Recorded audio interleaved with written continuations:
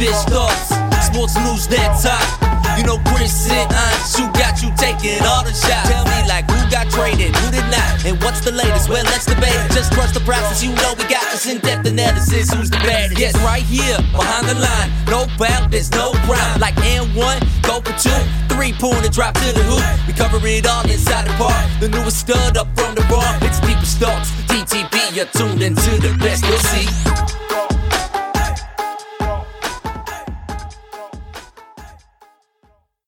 Welcome to the Deepish Thoughts Podcast, episode number 23. I'm Chris Horwardell, joined by Anshu Khanna.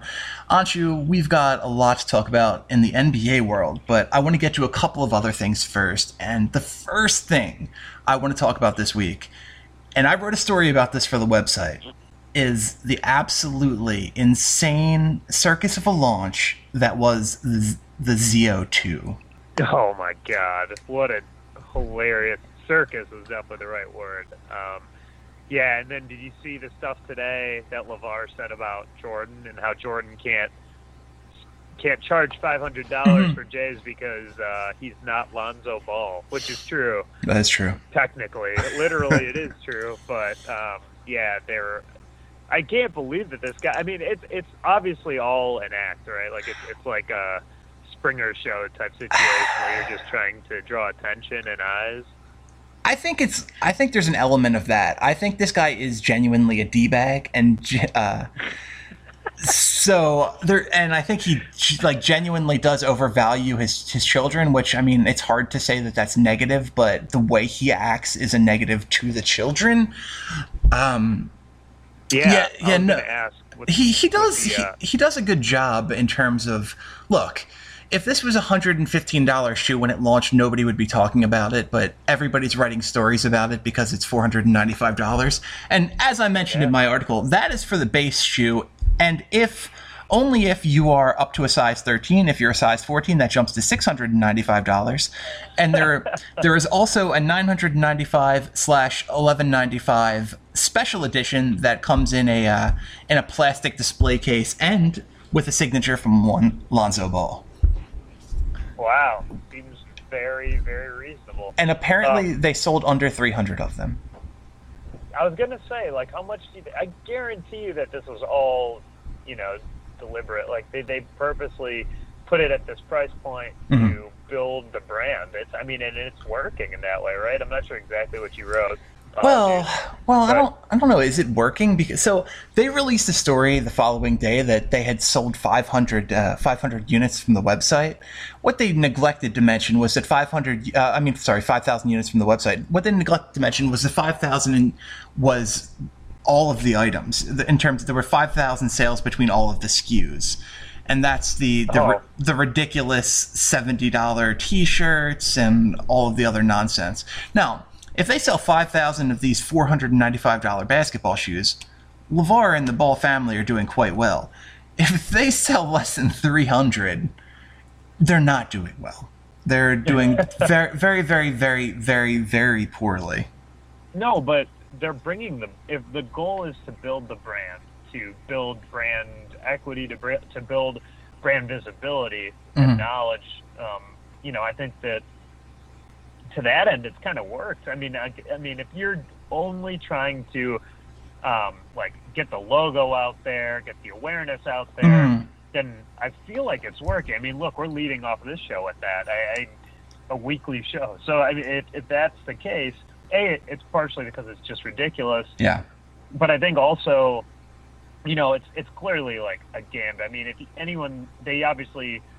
if they really were thinking they would sell a bunch of these, then they didn't know market research, obviously, or had any common sense. But I think it's very likely just a ploy, like a marketing ploy. And if this brings visibility to them, it kind of worked. I mean, yes. Does it increase brand recognition? Yeah, probably. And even, you forget probably, unquestionably. But if the brand recognition is just people becoming aware that this is something that's crazy and it's something they don't want, is it really benefiting them? Yeah, that's true. Like, you don't want too much negative press which it has been a string of negative press for LeVar Ball specifically. But yeah, I think it's very tricky. Like, I wonder if the amount of sheer volume of people who know about it helps the idea of them potentially eventually being bought out by one of the big shoe companies who have all rejected them to date, right? But, maybe it'll improve Lonzo's. I don't know. I mean, I can't say if it's good or bad, honestly. But I know the one thing I'm really interested in, and I'm fascinated by what you are going to say about this, is what does this mean for Lonzo Ball? Like, do you think this adds? Obviously, it adds some degree of pressure. Is it positive or negative? And what do you think this affects his draft stock at all? Honestly, because you're bringing in the whole Ball family and the Ball brand when you draft Lonzo now. Yeah, well, so the 76ers are in a situation where should the ping pong balls break correctly about 1 week and 1 hour from now, they would be in a position to potentially... Not that anyone's counting. Not that anyone's counting. 1 week, 1 hour, 2 minutes, and some seconds. We break correctly, we would be in a position to have Lonzo Ball available when we select. And this whole time, I've tried to talk myself into, he's going to be best as a true point guard, but with the way he shoots from the outside, he can play off the ball, and he would complement Ben Simmons. And, it only helps a team to add in more good and willing passers, because that is that rubs off on his team, that rubs off on teammates. So that can only be good. But at this point, I don't want him anywhere near my team. I don't. I think the negatives he's going to bring are going to far outweigh the positives. I want people who are focused on basketball, and I just don't get the impression that that's it. And heaven forbid, like, what is LeVar going to say when Ben Simmons is bringing the ball up? Yeah, see, that's the issue for me, because I don't want to conflate LeVar with Lonzo. I mean, I know that it's a package deal, but whatever I saw of Lonzo, I was obviously extremely impressed. I've said that multiple times on the show and elsewhere, and I just think that, his demeanor on the court couldn't be less like his dad. I mean, couldn't be more unlike his father's demeanor off the court. So it's fascinating to me that they're related, honestly. And I know Lonzo's gotten out there and backed his dad, like on First Take and those types of shows. But man, it's tough for me to think that a team wouldn't necessarily you draft Lonzo, but I guarantee you that a smart organization would attempt to quiet down the outside, the external noise from his father. Yeah, I have genuine issues with how Lonzo Ball's game translates to the NBA. I don't like his ability to not score at all and on pull-ups off the dribble. If you look, he doesn't really do much in terms of creating in the half court, and he almost never goes to the basket unless you're talking about a fast break situation. So I have concerns that he's going to be a guy who stands around and takes long threes at the NBA level. I certainly love the passing ability that he brings, although I think it's almost been elevated to this mythical level at this point, and I don't think that's quite fair to. It wasn't fair to him in the first place, but he certainly can't live up to it. And I'm doing NBA ratings that I've been working on, NBA draft ratings I've been working on the past week or so. And I decided for me, it's more interesting because, anybody can say this guy averaged, 11 points a game and 7 rebounds and 2 assists, and he shot 25% from 3 and 1.2 steals. But I decided it would be more interesting to gather all of the advanced stats and all the percentages. So I'm looking at a giant list of players, we're looking at total rebound percentage and assist percentage and steal percentage and block percentage. You're speaking my language. Yeah, win shares, true shooting percentage, all of that stuff. And the one thing that I've always thought was interesting is that Lonzo Ball's assist percentage is actually about 2 points lower than that of Markelle Fultz, who played with almost nobody. Yeah, that surprises me as well. I mean, I would need to know the exact. What was it? What was the exact stat that you just said? Assist percentage. Assist percentage. Okay, yeah, that basically says that more of Fultz's possessions go to assists than Ball's do, but that's not necessarily indicative of their overall impact on an offense's scoring ability or it is not. Correct? It is that's not. Merely specifically passing per amounts of possessions, which is leading the scoring, which is, it's something. Passes that directly lead to scores, yeah. Right. And so, I mean, I don't know. I have issues. I get your point. Like, Fultz's team definitely wasn't as talented as Ball's, and, the narrative is that Ball's the better passer. I totally get what you're saying in that front. I more than other sports, actually, that's not true. This is pretty much the case for all drafts. I would be careful with some of the, overall efficiency numbers as they relate to the player being on the field. I mean, we don't look at Graham Harrell throwing 50 touchdowns or 60 touchdowns and say this guy's going to be an NFL quarterback.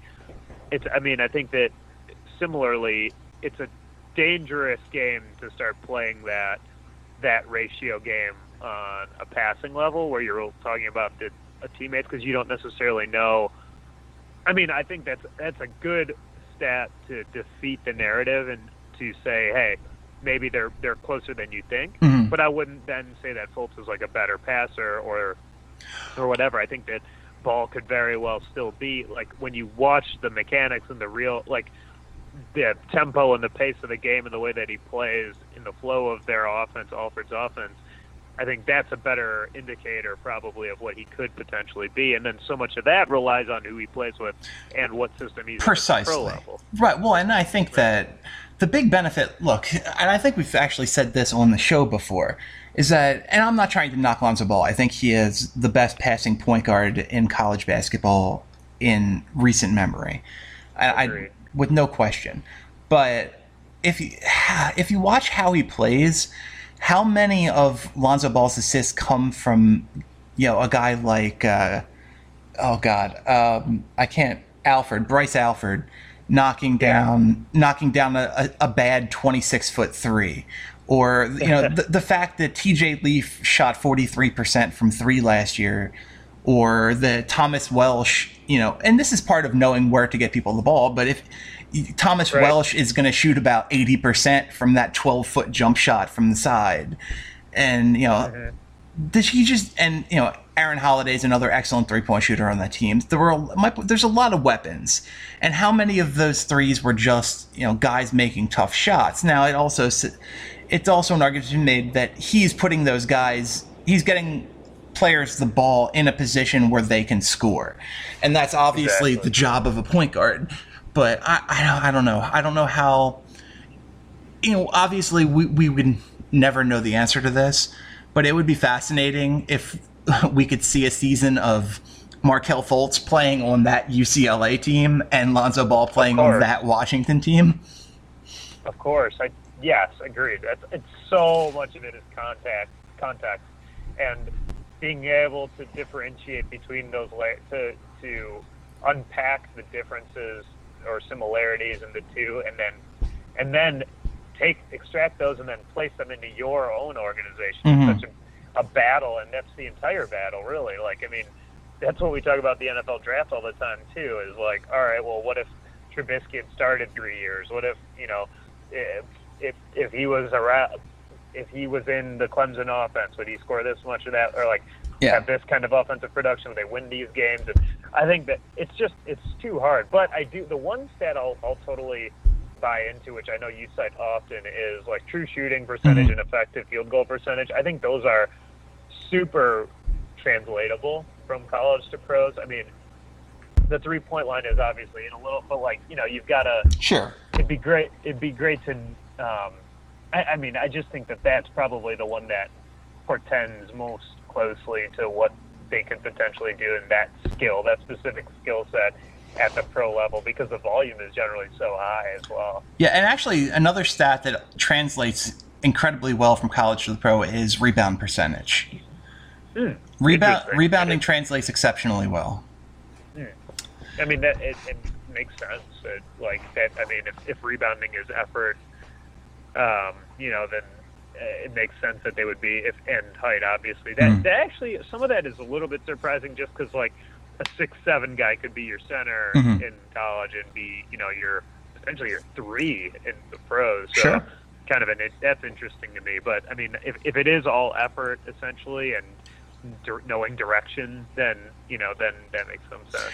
Yeah, I think part of rebounding is just the ability to do really quick math in your head. Like the ball is coming in at this angle. Where is it likely to come off? And it's just some people have an innate feel for that other people do not. Totally, and I mean that's what like the advanced film stuff has been so great with, the and was it true? Damn it, what's the cameras that they're using? Oh yeah, I know what you're talking about. I'm not going to come up with the name of that. SportsView, that's what it is. Right.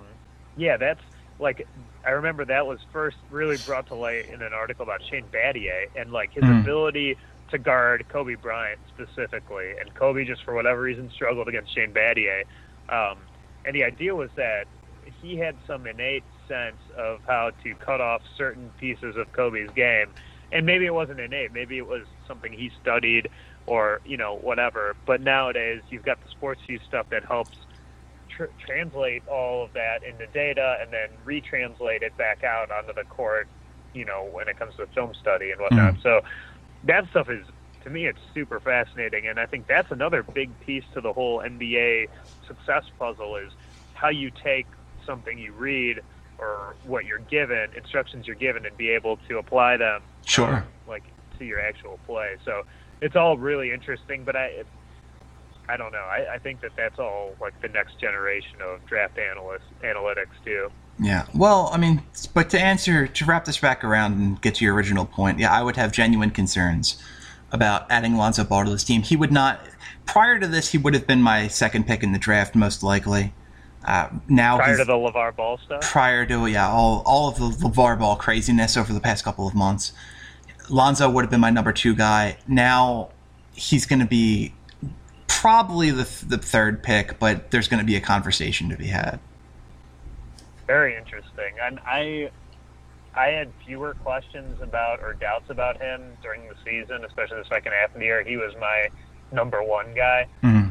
I can't disagree with you that this is a factor. Like, I absolutely can't. I think that, especially when you're talking about such a major investment at the top, like, I would not be at all disappointed with him at 2 or 3, but if I had the number 1 pick, I would really hesitate to take it. Like, I would really have to vet this whole LeVar Ball thing and make sure that it was, that it was not important and, wasn't going to be a factor in his game going forward. But that's a really tough thing to try to attribute for. There's another interesting aspect of this, and that is his overwhelming desire to get to the Lakers.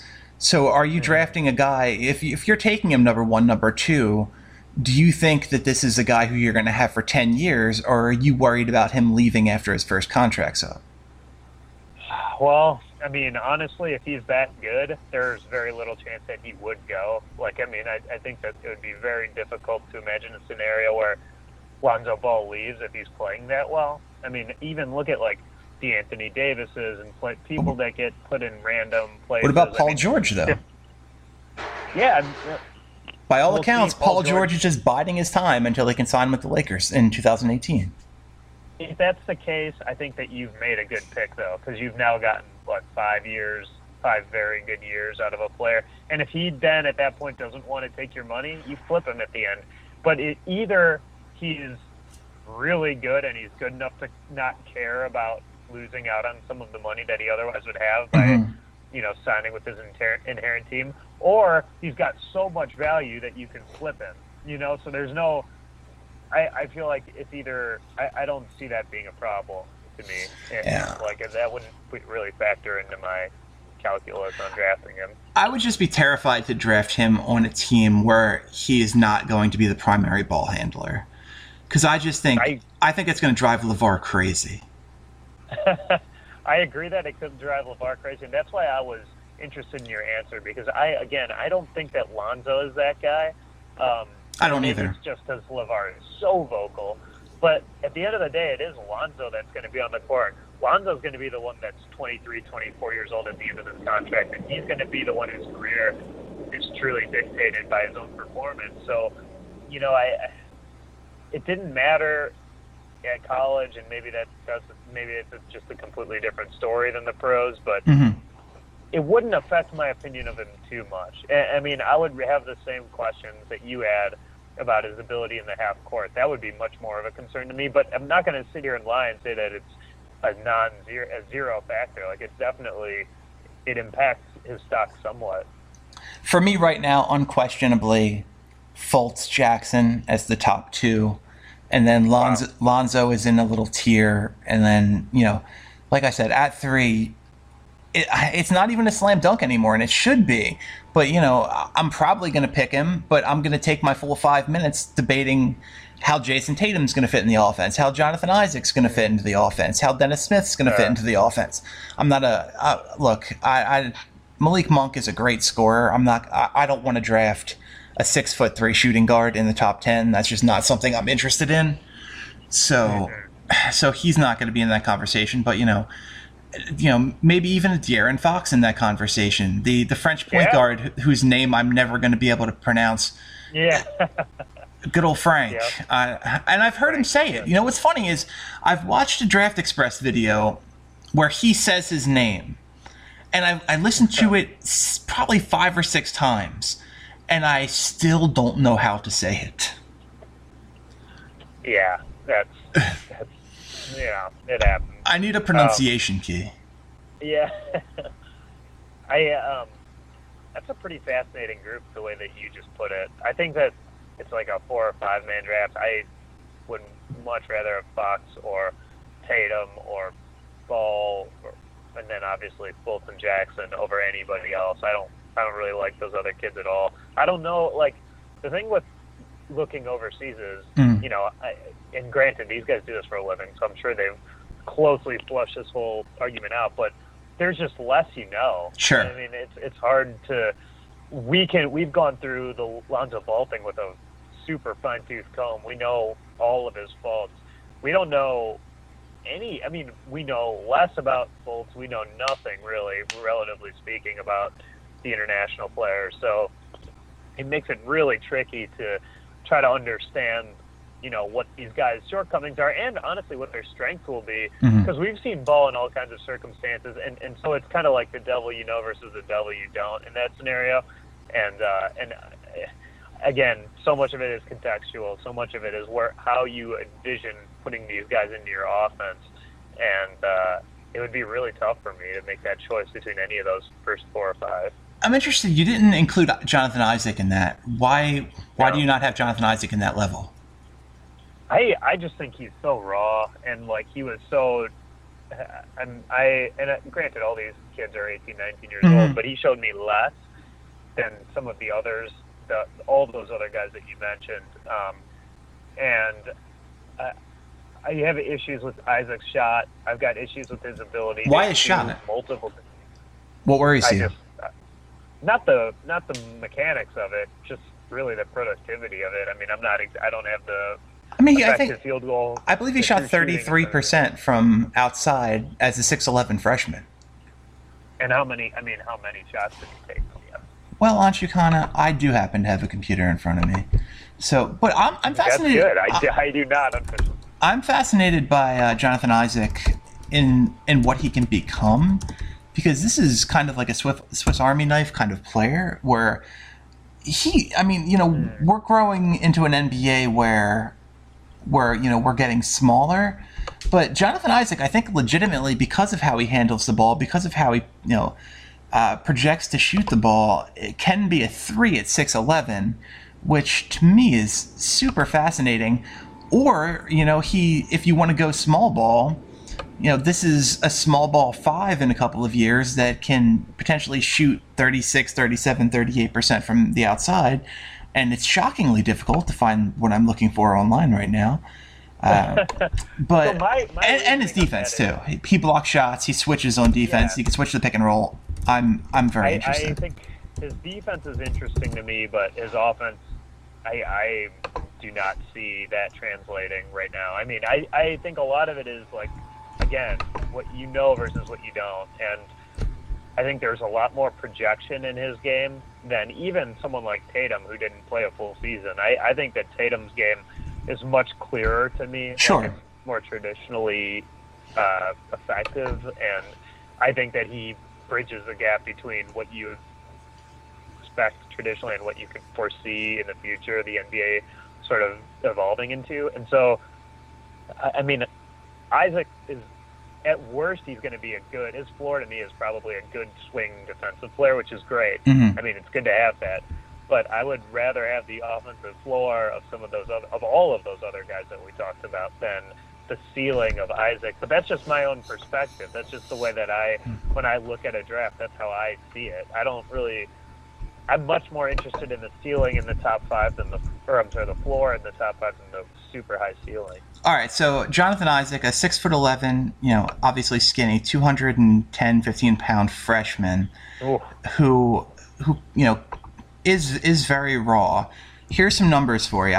We'll give you the basic stuff first. 12 points a game, 7.8 rebounds, shot 50% from the field, almost 35 from 3, 78 from the line, which you love. An effective field goal percentage of 56.8, a PER of almost 25, and PER in college is basically meaningless. But when we get into the other stuff, you're talking about. Oh, and by the way, he took. Sorry, I scrolled down a little bit too far. He took up almost 3 threes a game, so a respectable number. That's pretty good. That's more than I thought. When we get into advanced stats, you're talking about a true shooting percentage of 61%, which is obviously very, very good. We have, the block percentage fascinates me. A 6.2 block percentage from a small forward is very, very nice to have. Yeah. And all the stats, everything I look at, with the possible exception of the steal percentage being a little bit lower than I would like. I'd love to see it closer to 3, but it's at 2.4, so I'm not going to be too picky. Defensive rebound percentage 25, total rebound percentage is 16.7.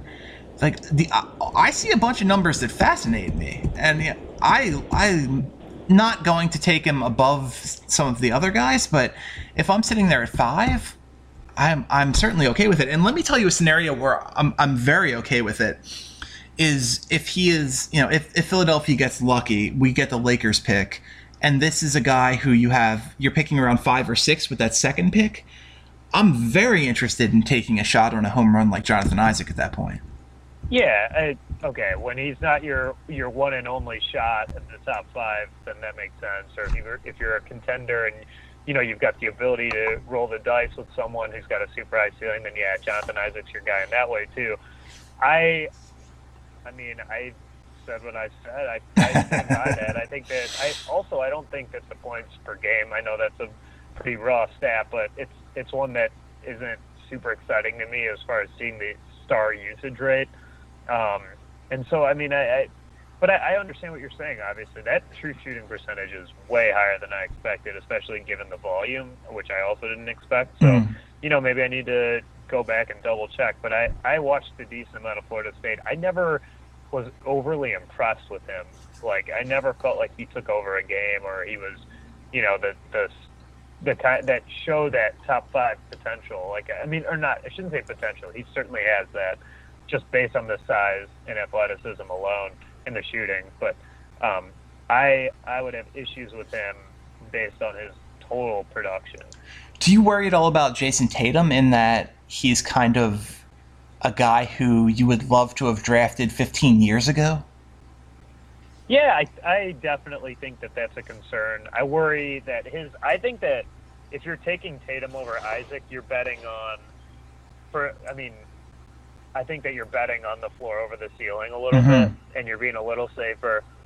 But I also think that, I know that's been a common thing the last few weeks I've been reading a lot about, is like Tatum's like this old player that's misplaced in this NBA, and he's not fit. And I just don't see that. I think that he's absolutely built for this game. I think that he's the kind of player whose athleticism and production jumps off the screen at you when you watch him play. And he wants the ball. He has the ball in his hands often. He just seems, and I know that's all narratives, and that's a dangerous game to start playing, but I just really like the kid. I've always liked him. I thought the first game that he came back, actually that first Carolina game at Duke, where he just took over in the second half, was one of those games that I never saw out of Isaac. Maybe it's a narrative. Maybe I'm misremembering or never saw Isaac do that, and he did. But it's just something that I look for, and it's my own personal criteria, I guess. But I just never felt that way about Isaac. I felt like Isaac was more of a rotational guy, and I felt like Tatum is the kind of player that could kind of become like a DeRozan type. Like, I think that he could star for someone. But is that DeRozan type functionally broken? I mean, we're seeing that right now with do those guys have a cap to their upside for how good a team can be around them? I mean, I don't necessarily think that. Like, I think that it depends on who you have around you, which I don't know that DeRozan being DeRozan makes them. Like he said, if we had LeBron too, then yeah, we would have won it. What a weird comment too. What a super weird comment. I mean, it is weird, but that's what I mean, though. Like, yeah, I'm not saying Tatum's the best player on a champion. I don't think that's who he is, but I think he could be like the second best player on a champion. You know, I think that Isaac. I don't really see that with Isaac. I mean, I know that he could be. I know what he could be, like we're talking about, but I just don't ever see him being that player. It's just too. I have to squint my eyes too much to envision it. You know what I mean? Hey, that's a little fair. too hard for me to see. Yeah. That is totally fair. I just worry that, Tatum's upside is like a Carmelo Anthony kind of player, and you know, his more likely destination is like a Rudy Gay kind of player. And that scares me because obviously Rudy Gay is notorious for teams getting better when he leaves. Yeah, I could see that. I don't think that he's the chucker that Rudy Gay is, or was. It's possible though. Like, what? I mean, it certainly is possible. I don't really see the whole Tatum as an old school player thing though. Where does that come from? The lack of the 3-point shooting. His fascination with that pull-up jump shot and that mid-range jump shot, which NBA teams hate right now. Okay, yeah, I guess to me that could be a function of Coach K not telling him to do. You know, like, I think there are so many factors that you have to vet before you take this guy off your board or assume that like that's who he is. You know, I mean, you have to, like, a lot of these guys are such projection based, and that. I mean, that flies in the face of my own argument against Isaac. Because, like, I'm talking about what I saw, but the reality is maybe teams have gleaned things from his tape that they love, like the shooting skill or whatever, and say, this guy could be our, you know, I don't even know, like 6'11", I mean, our Durant, you know what I mean? But I just, we've never seen that volume, so it's hard for me to imagine. And so, and, you know, I that being said, I've never seen Tatum shoot a whole bunch of threes, so maybe, you know, that's a problem. But I don't necessarily think you have to be a three-point shooter to be an effective swingman. I mean, if he develops enough of a shot, then that can still build upon his game. I mean, why can't he be a high-volume scorer like a Harden type or someone like that? Well, obviously the three is a gigantic part of James Harden's game, but I see what you're saying. And, you know, it's tough to be DeRozan if you're that kind of player because he's such a foul magnet. For whatever reason, he just gets to the line, and it's hard to say that you're going to emulate that kind of player because so much goes into drawing fouls. Now, I was looking for usage rates from college between Rudy Gay and Jason Tatum, and unfortunately, Sports Reference doesn't list usage rates from back when Rudy Gay was in college. Yeah, that was a while ago. That was what, 08? It was actually 05, 06. Oh, wow. Jeez. Yeah, that was a while ago. Do you have the Isaac numbers for that? That would be interesting to see Isaac's usage rate? Because I know that he's got it's low players around him. But yeah, it's low. Well, that's one of the knocks on him is that the people who are going to argue against Isaac tend to argue that his passiveness and his willing to defer to teammates is viewed as a negative. Could be a positive, though, right? That's what you're arguing. Yeah, very much. I think he's a kind of an ideal. Now, look, I know it's not sexy to draft a 4th or 5th piece into a starting lineup with a top 5 or 6 pick, but I think he is an absolute ideal, late starter, fourth or fifth starter on a very good team, because he's going to take good shots. He's going to do what he needs to do. He's going to rebound. He's going to block shots. Those things are going to be regardless of touches. And he's going to contribute a lot. And especially in a world where teams just want to pick and roll you to death. Anytime the Sixers have Jahlil Okafor on the court, you can guarantee that they're going to play him in a 1-5 pick and roll. And they're going to get him switched out on a point guard, or they're going to get him switched out on a 2, and that guard is going to go right by him. It happens. It's almost boring to watch because you know exactly what that team's offense is going to be. Isaac's usage rate was 20.3%. Okay, that's about that's probably a little touch higher than I would have expected, actually. The thing is, he was playing with that giant ball hog that is Dwayne Bacon. Right. Yeah, that's a Josh favorite, Dwayne Bacon. But anyways, I think it's fascinating. I think those guys will both be top 6 picks, right? Like almost certainly. And so Isaac and Tatum. Yeah, I would think so. And then Jackson too. Oh wow! You care to take a guess at what Dwayne Bacon's usage rate was at Florida State this year? Was it in the 30s? Very, very close. 29.4%. Boy. Yeah. That should not happen. No, then those Florida State teams were weird because Leonard Hamilton had this strange fascination in a world of basketball that's going smaller to try and play the biggest lineups possible, where he'd go his 7-3 and 7-4 centers on the court all the time who bring you absolutely nothing. I read an article, I think it was on The Ringer, but it may have been somewhere else, saying that Jonathan Isaac and OJ Anunoby are like going to be the prototype small ball 5s moving forward. Ooh, Anunoby, really? That I thought was really interesting. Well, I think that Anunoby is kind of in the same vein as a Draymond Green, where, you know, he's the arm length and the wingspan is just so high. I know it was reported at 7'5", but we'll see what it actually is. That he can match up with anybody. He's going to go by people. He's respectable from the outside. I think he shot like 32% this year, but damn. I would never have thought that. I don't know, watching a decent amount of Indiana, I never thought of him as a 5, but yeah, that's pretty interesting. Maybe it's just because he played with Thomas Bryant, and Bryant is such a prototypical traditional center, 4 or 5, that just sort of, I wouldn't have thought that. Although Anunoby also didn't play a whole lot this year. Yeah, he got hurt again. Yeah, that's pretty interesting. Where do you like Anunoby in the draft? You think is he potentially in play if he's on the board with that Bulls pick? Oh God, just shoot. Yeah, no, I mean, is he a lock? Did he sign with an agent? I think he did. I believe he did sign with an agent. Okay, I thought that there was a decent chance he was going to go back. I would double check that. But, yeah, I'll do it right now.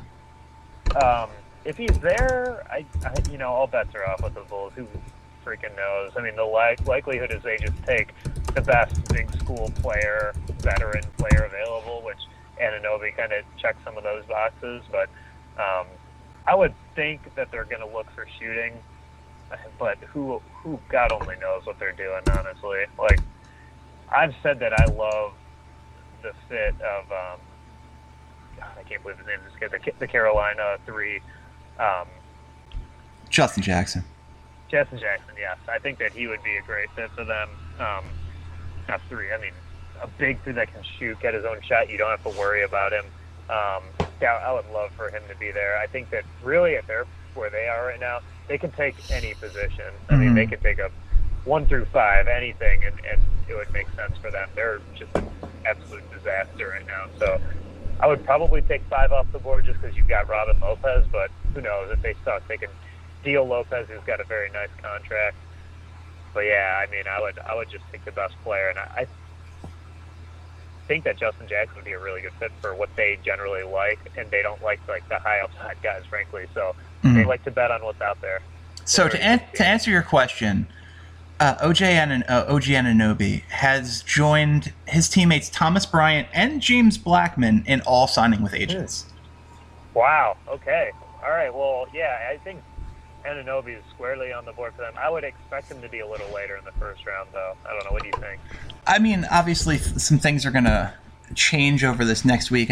And by the way, can I say that the NBA Combine has never been something I've been super excited in as a basketball fan, but this year I am kind of super excited just because it seems like there's so much talent that's all packed together in this draft, and a lot of guys are actually participating in the Combine that haven't in past years. Yet another reason why Lonzo Ball looks terrible, and guys like Markelle Fultz show up and at least interview. But I'm super excited for this Combine this year. Yeah.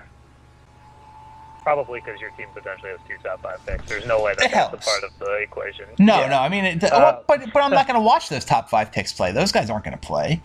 But the guys you could see, guys you could see cracking later in the lottery are going to play, and more than anything else, I want to have actual measurements for people rather than all the speculation. Yeah, me too.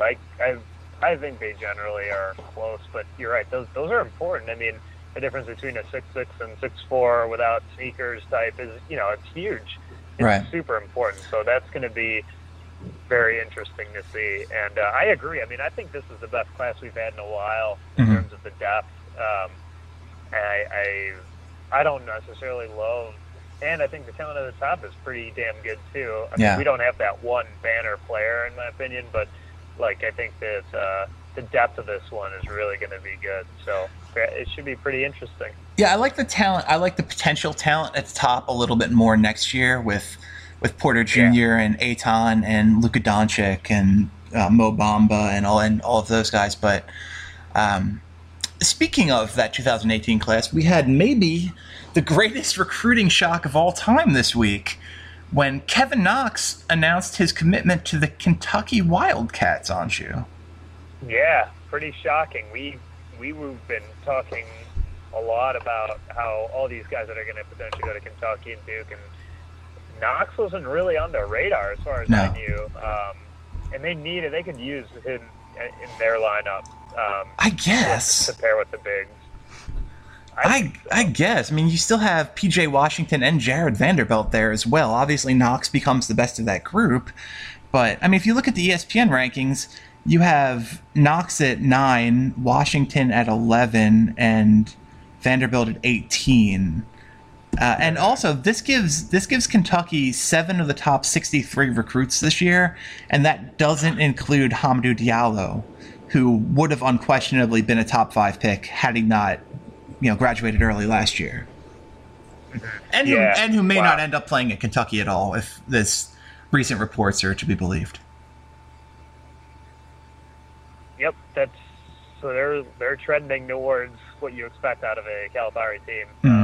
They're again super young, super athletic, a little bigger than normal, but huge. It maybe might be a good thing in this case. Should be really interesting. They look like the team to beat right now, but we'll see. Oh, Duke looks really good too, and it's going to be tough. Duke does look very good. This class is just so weird. I mean, Kentucky basically only brings back Sasha Killiat-Jones, Wenyen Gabriel, Ty Wynyard, Calipari's kid, and 1 or 2 little walk-ons who don't really count. So that's basically all they have back is 3 big guys, 3 4 5s. They add 6'9", 6'8", 6'11", 6'8" to their lineup. Wow. Like, they're giant. This is, I don't know how these people think the time is going to play out. And you're also higher on Knox than I am. I think he's a little bit further away. Oh, God, I don't know. I wonder if this is a case of let's go play against the best people we can for a year and then go pro regardless because it's not going to matter, or to see, because they're not all going to play. Right. We talked about Mo Bamba for that exact reason a few weeks ago, where I thought Bamba was a no doubt headed in Kentucky. And, the idea is these guys all think they're the best, right? They've never not been the best. So at their level, wherever that is, including AAU or whatever. So, they generally have the confidence to think that, hey, we're going to carve out our own niche regardless. And we might as well play with Cal because everyone knows Cal's guys are good. And so, we're going to end up playing the pros as long as we play here and don't screw it up and go to somewhere else and end up not seeing the court. So, yeah, like I'm sure that's part of the reason. But the reality is one of these guys isn't going to make it because I'm guessing, or at least slip heavily because, there's just only so many minutes that you have, especially for young players and especially young bigs who generally take a little bit longer, I think. Well, the benefit there in terms of minutes is that they're all young bigs. Right. So they can split those. But I don't know. Interesting strategy. I don't love it. I mean, I'm sure that Cal doesn't love it either. I'm sure he'd love to have a rock solid point guard to guide these guys. Well, he's got Quade. Quade Green signed with him, and while I have concerns about his ability to shoot from distance, he's certainly a point guard. Yeah. Okay. Fair enough. What was Briscoe a freshman? Briscoe's a sophomore. Okay, and he's gone, right? He's gone. He's absolutely gone. And Kentucky's actually, they may not be done. You mentioned Mo Bamba's still out there, although, God, it would be crazy at this point. But they are still apparently the favorite to land Pitt grad transfer Cameron Johnson, who's a big 6'8" shooting guard who can shoot from the outside. And he's a unique grad transfer in that he graduated after 2 years, 2 eligibility years. So he will have 2 years remaining and is eligible to play right away. That's interesting. I mean, you never go to Kentucky planning on being there more than a year, I'm sure. But that would be a nice piece. I'm not really familiar with him, but good player. 6'8" 2 guard is nice to have. Well, and I'm just trying to think of what a depth chart at Kentucky looks like next year, assuming that, let's say Diallo stays, let's say Johnson comes in. So you have Quade at the starting point guard with Gilgeous Alexander, their second point guard recruit at point guard. You have, I guess, Diallo has to start if he comes back. Yeah. Then Cameron Johnson, then a top 60 recruit in Jermel Baker at shooting guard. Kevin Knox is going to have to be the 3, and I'm guessing Vanderbilt's his backup just because there's nowhere else to put him. PJ Washington, probably Killia Jones or Wenyen Gabriel is going to be the starting 4. The other one's the backup, and PJ Washington is behind them. That's a top 13 recruit, 3rd on the depth chart. And then at center, you have Nick Richards starting probably, and Ty Wynyard behind him. Like, that's absurd. That is utterly absurd. Yeah, that is a quality depth chart right there. That's a 2 deep. I don't know what you do with that. But can I tell you who my favorite recruit in the 2018 class is coming into college? The 2017s coming into college next year. And I don't want to make this another big thing and bring it back all the way around, but I just can't wait. I can't wait to hear Crazy LeVar complaining when LiAngelo is the 9th man on that UCLA team next year behind a bunch of slow white guys. And can I also make a prediction right now? I'm going to say this. What's that? What happens next year with LiAngelo Ball is going to end up with LaMelo decommitting. Ooh, I like that. The house of cards folding over. I could see that for sure because, you see a scenario where he was never super happy with Alford about the way that Lonzo was handled, and then they're getting mad about LiAngelo, and then the 3rd Ball brother ends up decommitting. Absolutely see that. Ironically, it would only hurt him because it seems that Alford is so willing to play this crazy sort of like Chino Hills style offense to some degree that there is no better place in the country for these guys to play. But my prediction is within, where are we? March. Within 10 months, LaMelo Ball has decommitted from UCLA. Wow. That is...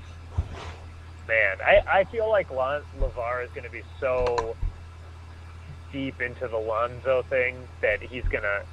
Like, the LiAngelo stuff isn't going to matter as much to him, which is sad, but, I could totally see that being the scenario that plays out. Well, he says he's not moving with Lonzo, so he should still be out there in LA, and that puts him square in the middle of all the UCLA stuff.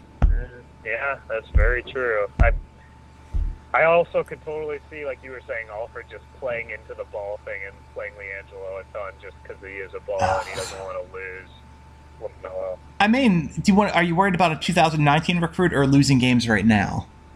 Yeah, well, that's a good question. I don't know if Alfred's smart enough to compute that. Fair enough. Well, fair enough. NBA playoffs. Before we wrap up here, we have an NBA record. This is the first time in NBA playoff history. Two different teams have started off 8-0 in the playoffs, with the Cavs and the Warriors respectively doing it. But there were some interesting matchups on the other side.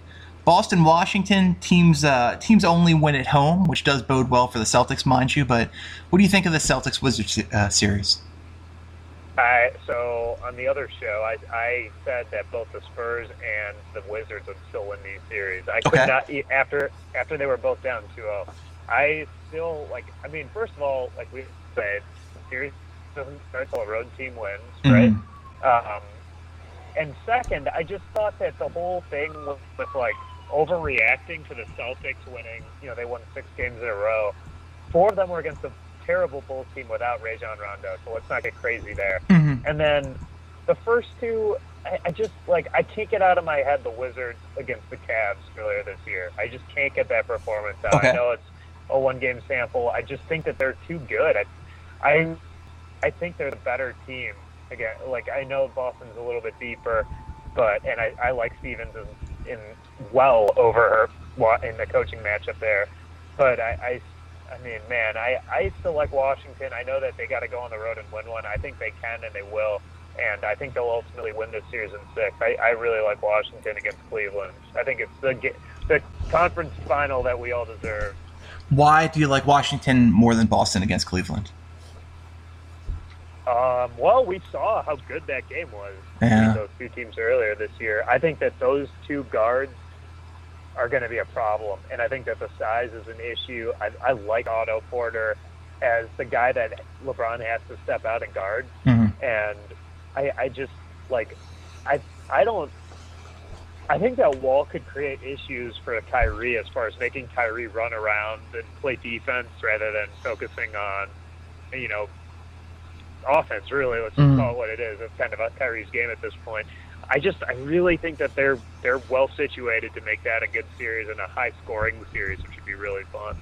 Okay, so you think Wizards Cavs? Who wins the Wizards Cavs series? What's the outcome? Oh, I could guarantee the Cavs are winning the East no matter what. Okay, I'm just saying how many games. Let's say 6. Okay, because right now the Cavs, who are concerned about resting their players more than any other team in NBA history, with the possible exception of any Greg Popovich team, are probably going to have 8 days off in between games to get ready for the winner of the Celtics and the Wizards. Because I'm guessing this is a series that's going 7. So they're going to have plenty of rest. You think they win that in 6? All right, so that takes us to the West. Golden State's obviously wrapped up their series against the Jazz. Quick question here. Have we seen the last game for Gordon Hayward as the Utah Jazz? Oh, man. That is a great question. Can you refresh my memory on his contract? I know he's a free agent for this year, right? Gordon's a free agent, yes. Unrestricted? I mean, I don't think... Yeah, is there restricted free agency in basketball?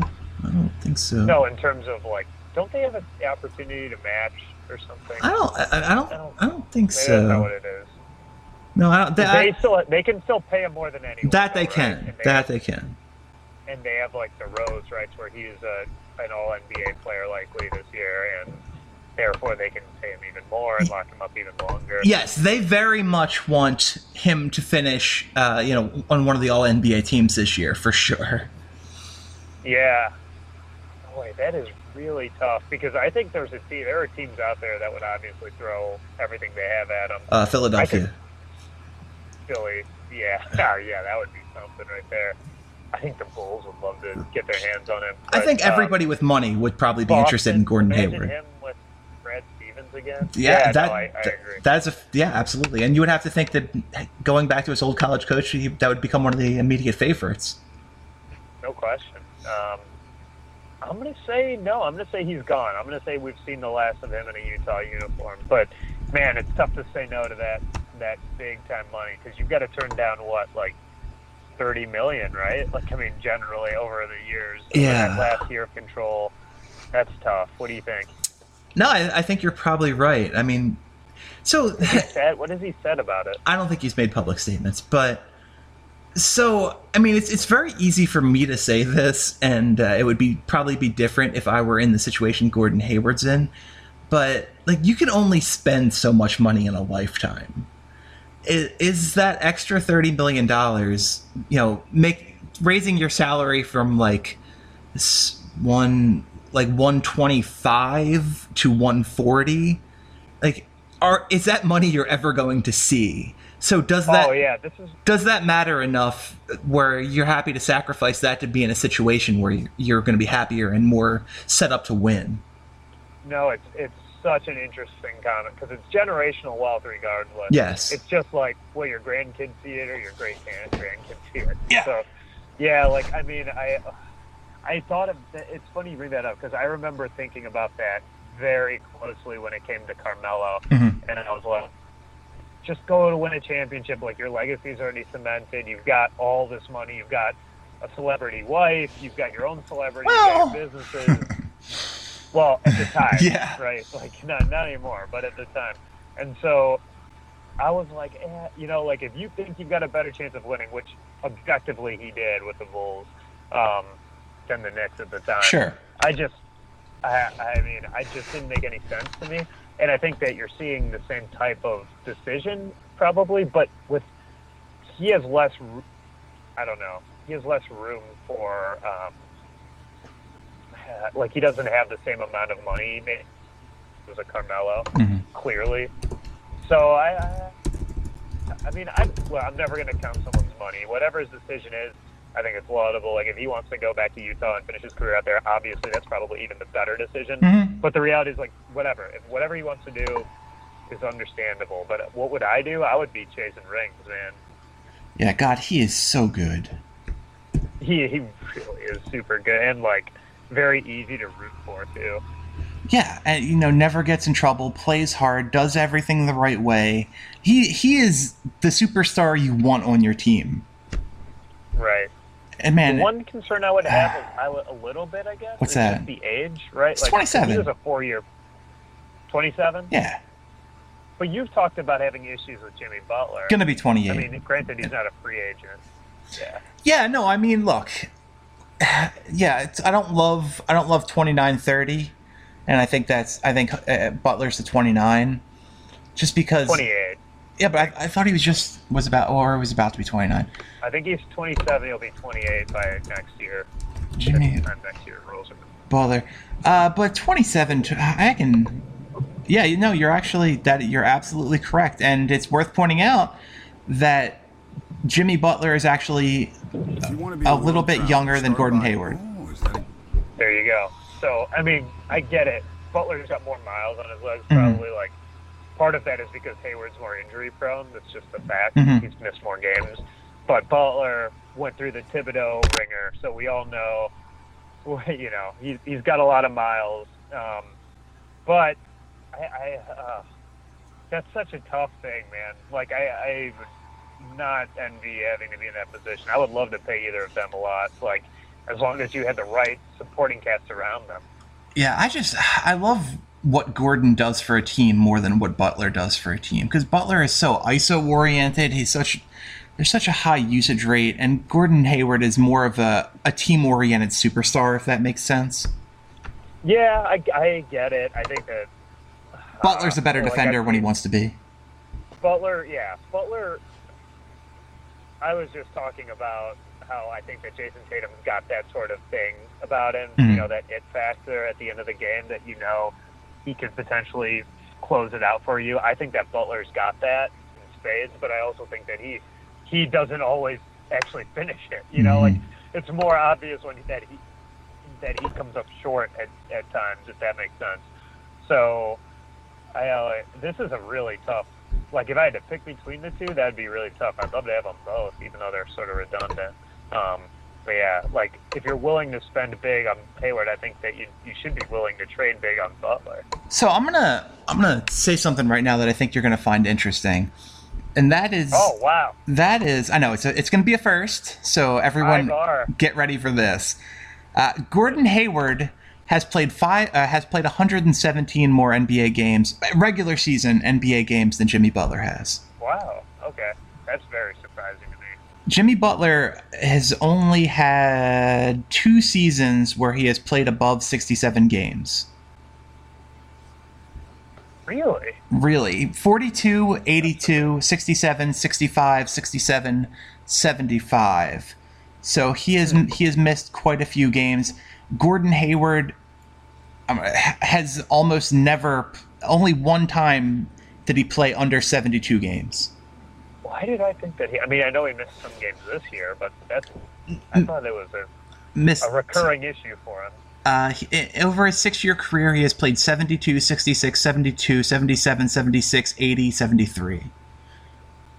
So he's actually more durable than Jimmy Butler. Yeah, that surprises me. I would have guessed that Butler was a little more durable, but that speaks to your point. I mean, I think that Hayward's game is a little less physical too. Sure, I think that absolutely.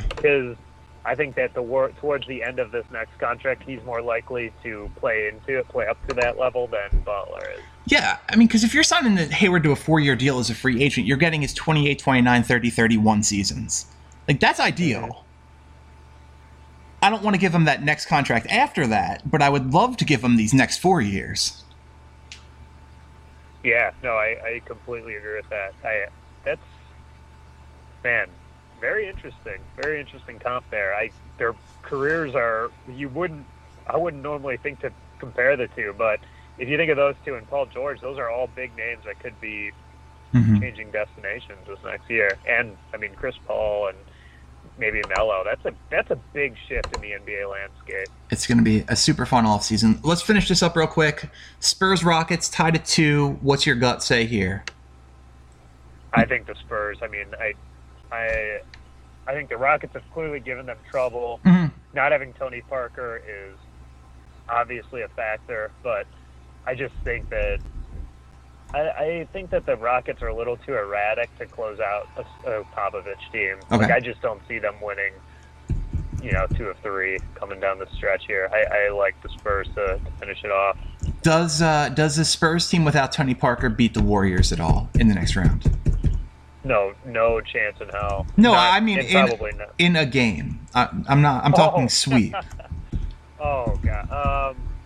I don't like to predict sweeps because I just think that's hard to do. Sure. Like, I mean, I would say 5, but like I can't imagine any of those game spreads being less than 7, even in San Antonio, which is a crazy number. The Warriors are just peaking right now at the right time. They're on a big time run. Like, I'm just gonna throw this out there. I wouldn't be shocked if they go undefeated in these playoffs. Even through the NBA Finals. Yeah, I mean, I know LeBron is playing at a whole other level right now, yeah. But it would not shock me. I don't see the Cavs being, I know they're 8-0, I know that, everyone's talking about that. I think they're guaranteed to win the East pretty much, but would not shock. It shocked me more, put it this way, what's more likely, this Warriors sweeping the Cavs or the Cavs winning the series? Mm-hmm. I think it'd be more shocking if the Cavs won the series. I think there's a very realistic chance, especially if it is the Spurs, that the Warriors are getting to the finals and having only played 12 games. That's so crazy. I know. I don't think. I mean, regardless of how good they are, I don't think they can sweep Cleveland. I do think it would be fascinating, however, because my girlfriend's family, who are giant Cavs fans, will be on a plane during Game 4 on their way to California. So during Game 4 of the NBA Finals. Oh, okay. So, should the Warriors sweep the Cavs, they will be flying from Cleveland to Oakland, to San Francisco, Oakland, just as the Warriors have swept the Cleveland Cavaliers to win the NBA championship. they pre-planned those dates for the finals without seeing how the first few series go. So the finals start. The earliest the finals can start is June 1st. The earliest it can end is June 18th. And if they follow the same travel schedule that they did last year, Game 4 would be on June 9th. Now I don't know that. I don't know that's a fact. I just know it starts on the 1st. I thought. And ends on the 18th. So you can kind of extrapolate the series out through that information. But I believe Game 4 is going to be June 9th. So that's pretty interesting. They could potentially get to California just as that team has swept their beloved Cleveland Cavaliers in the NBA Finals. And we're agreeing that there's no way the opposite is going to happen. I think that's very unlikely. There was some discussion. Yeah. There was some discussion about whether or not Alexa was going to buy her father an NBA Finals ticket for Father's Day, and then we realized that, and wow. she very much wanted to. That's very diligent daughter, very wonderful girl. We realized that the median ticket price last year was about $1,600. Holy cow! And that kind of went out the window at that point.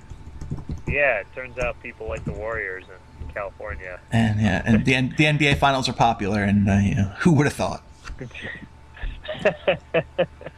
Yeah, I mean, I hope that's a series, but I'm just saying I don't think it's going to be nearly as good as last year's, regardless. No, I don't either. Well, the Draymond thing kind of threw a weird monkey wrench into last year's series. That's a very good point. People forget that. That's a good. I mean, that might have changed the whole trajectory of the thing. I don't know how many texts does Draymond. I don't think Draymond was up against the suspension punishments, is he? Ooh, good question. I don't think he's close this time around. I feel like that would have been more out there. If you type in how many technicals, the first thing Google thinks you're going to say is how many technicals does Draymond Green have?